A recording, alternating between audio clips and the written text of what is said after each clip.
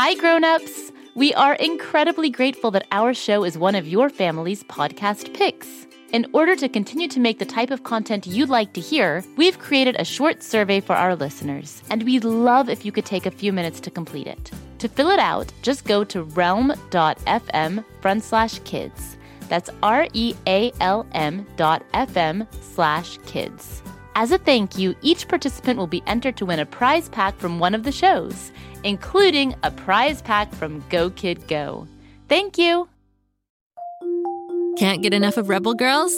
Well, luckily, the Rebel Girls app is now completely free. That's right. You can listen to the entire library of goodnight stories for Rebel Girls ad-free.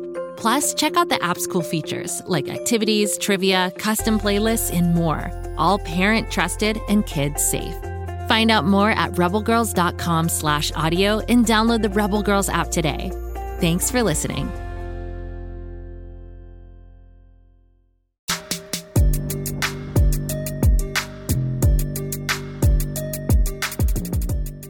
Hello again, Story Club members. I'm Ivy, your ghostly host with the most, and keeper of the strangest, spookiest tales on Earth. Today is another Ivy's chilling tale. This scaly yarn, Story Club members, might make you stay away from apple orchards where strange things may lurk. It's one I call Big Trouble with Little Dragon. The village of Zavandia lay in ruins. Oily smoke belched up to the blue, cloudless sky from half-burned huts made from straw and mud. Villagers, the few who had survived the attack, tore off their tunics and tried desperately to douse the flames.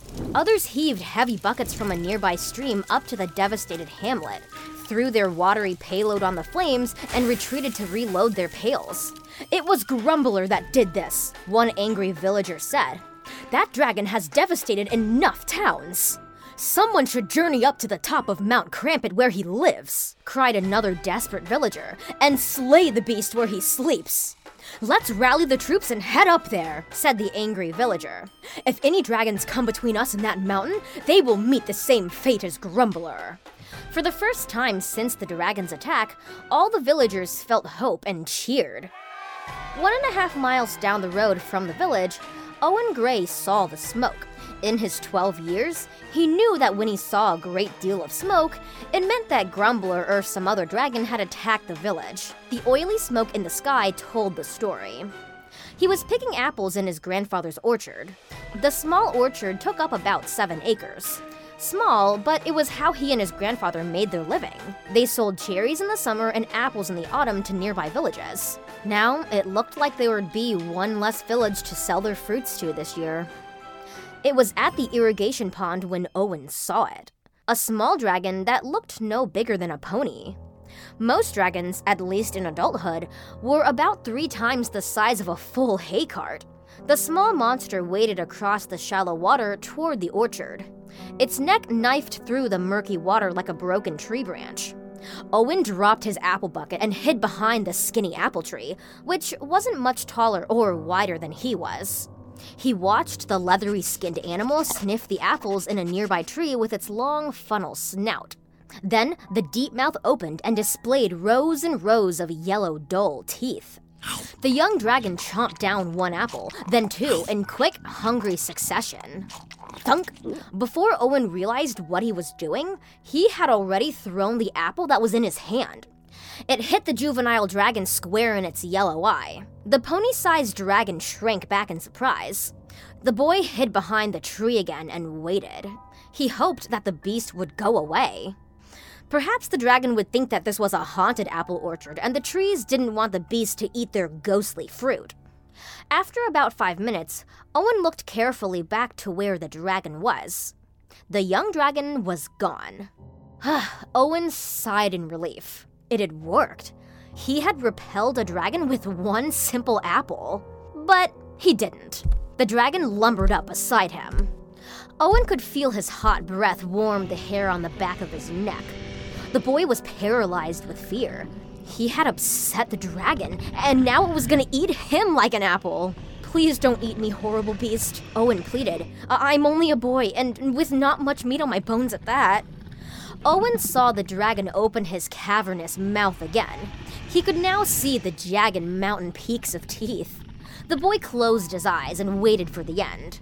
But the dragon's foot-long forked tongue unrolled out of its mouth and licked the boy's face. Owen giggled and opened his eyes. The tongue had felt rough against his face, like the tongue of a cat, but much grittier. The dragon licked him again. Owen dried the dragon saliva from his face with the sleeve of his tunic. "Okay, beast, enough already," Owen said. "You're not the fearsome fire breather that everyone fears. You're no more harmful than a puppy." The dragon reached out his long, skinny neck, and with his lips, snatched an apple from Owen's pail, and then another, and then another. The boy stroked the dragon's scaly skin, which felt smooth like leather but as firm as steel. "You'd better stay off the roads and keep clear of the villages, my new friend," Owen said. "The villagers will want to skin your hide for sure if they see you." Then Owen had an idea. "Maybe you should stay here, hide out in the orchard and live. There's plenty of food and water for one small dragon. As I have no friends, I could surely use one." The juvenile dragon seemed to purr like a cat from Owen's gentle petting. "Owen!" a voice shouted. "Get away from that thing!" His grandfather, Gordon Gray, stood there brandishing a club. The remains of his silver hair seemed to stand on fearful end. "Move away, Owen, so I can get a clear shot at its foul head." Owen jumped, putting himself between the dragon and his club-wielding grandfather. "No, this is not a bad dragon. It is a good one." "Are you mad? There is no such thing as a good dragon, boy. Now stand aside." "No, grandfather, he is gentle and kind." "Gentle? Kind? A dragon killed both of your parents. How can you say such nonsense?" "My parents were killed by bandits while on the road, grandfather. You're embellishing the truth again." Owen saw a group of villagers, about a dozen or so, walking up the road. They all brandished rakes, shovels, or other farming tools. One had an old, rusty sword. "Grandfather, quick!" Owen said. "We must hide him." "I will do no such thing," the grandfather said. "They want revenge for their village. Let them kill this dragon and be done with it." Owen coaxed the young dragon back to the pond with a handful of apples. The dragon climbed into the murky water. "You must hide, my friend," Owen said to the puzzled dragon. "These people will kill you if they find you. Hide, hide!" Somehow, the dragon understood. Perhaps it read the fear on the boy's face. Perhaps it heard the desperation in his tiny voice. But the dragon submerged under the brown water, sticking out only his flared nostrils for air. Owen joined his grandfather. "On your way to kill a dragon?" Gordon asked the villagers as they passed on the road. "Aye," one responded. "See any?" "As a matter of fact," the grandfather said, "I have." "Grandfather, no," Owen whispered. "Please, he's my friend." "Where is this beast?" the villager asked. "He'll be a victorious prelude before our killing of Grumbler." The other villagers shouted and raised their weapons in the air. "The only good dragon is a dead dragon." "He's right over there." Gordon began to point. Then he saw his grandson's face. Tears spilled down Owen's cheeks. He'd only seen the boy cry once before, and that was at the loss of his parents 3 years ago. "Here."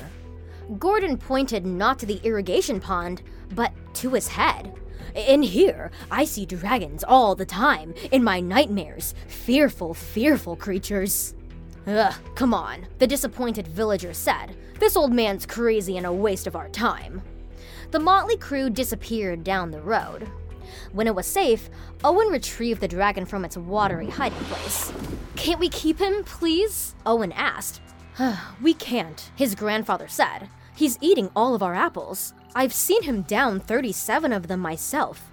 At this rate, we won't have enough to sell at the Harvest Festival. If we let him go, he's likely to run across the paths of those kinds of men," Owen said. "That's the chance he'll have to take. Just tell him to head southeast.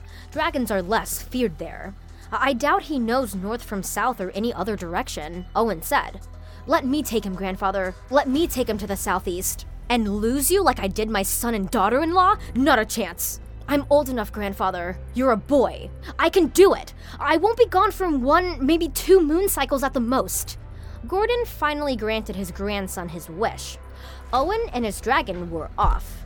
They traveled by night and slept hidden far off the road by day to avoid other travelers. In time, they reached the southeast where the young dragon could be free from persecution by angry mobs.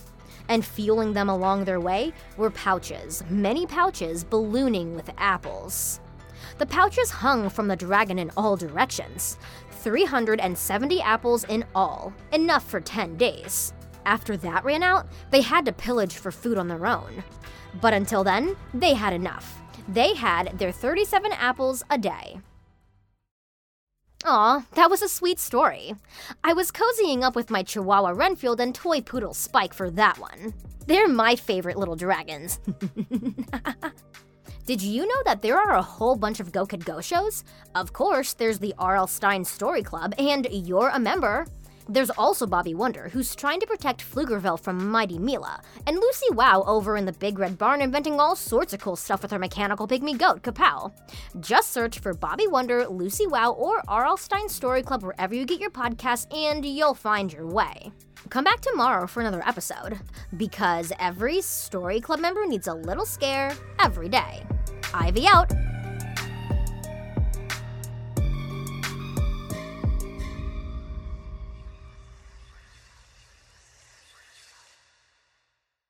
Go Kid Go!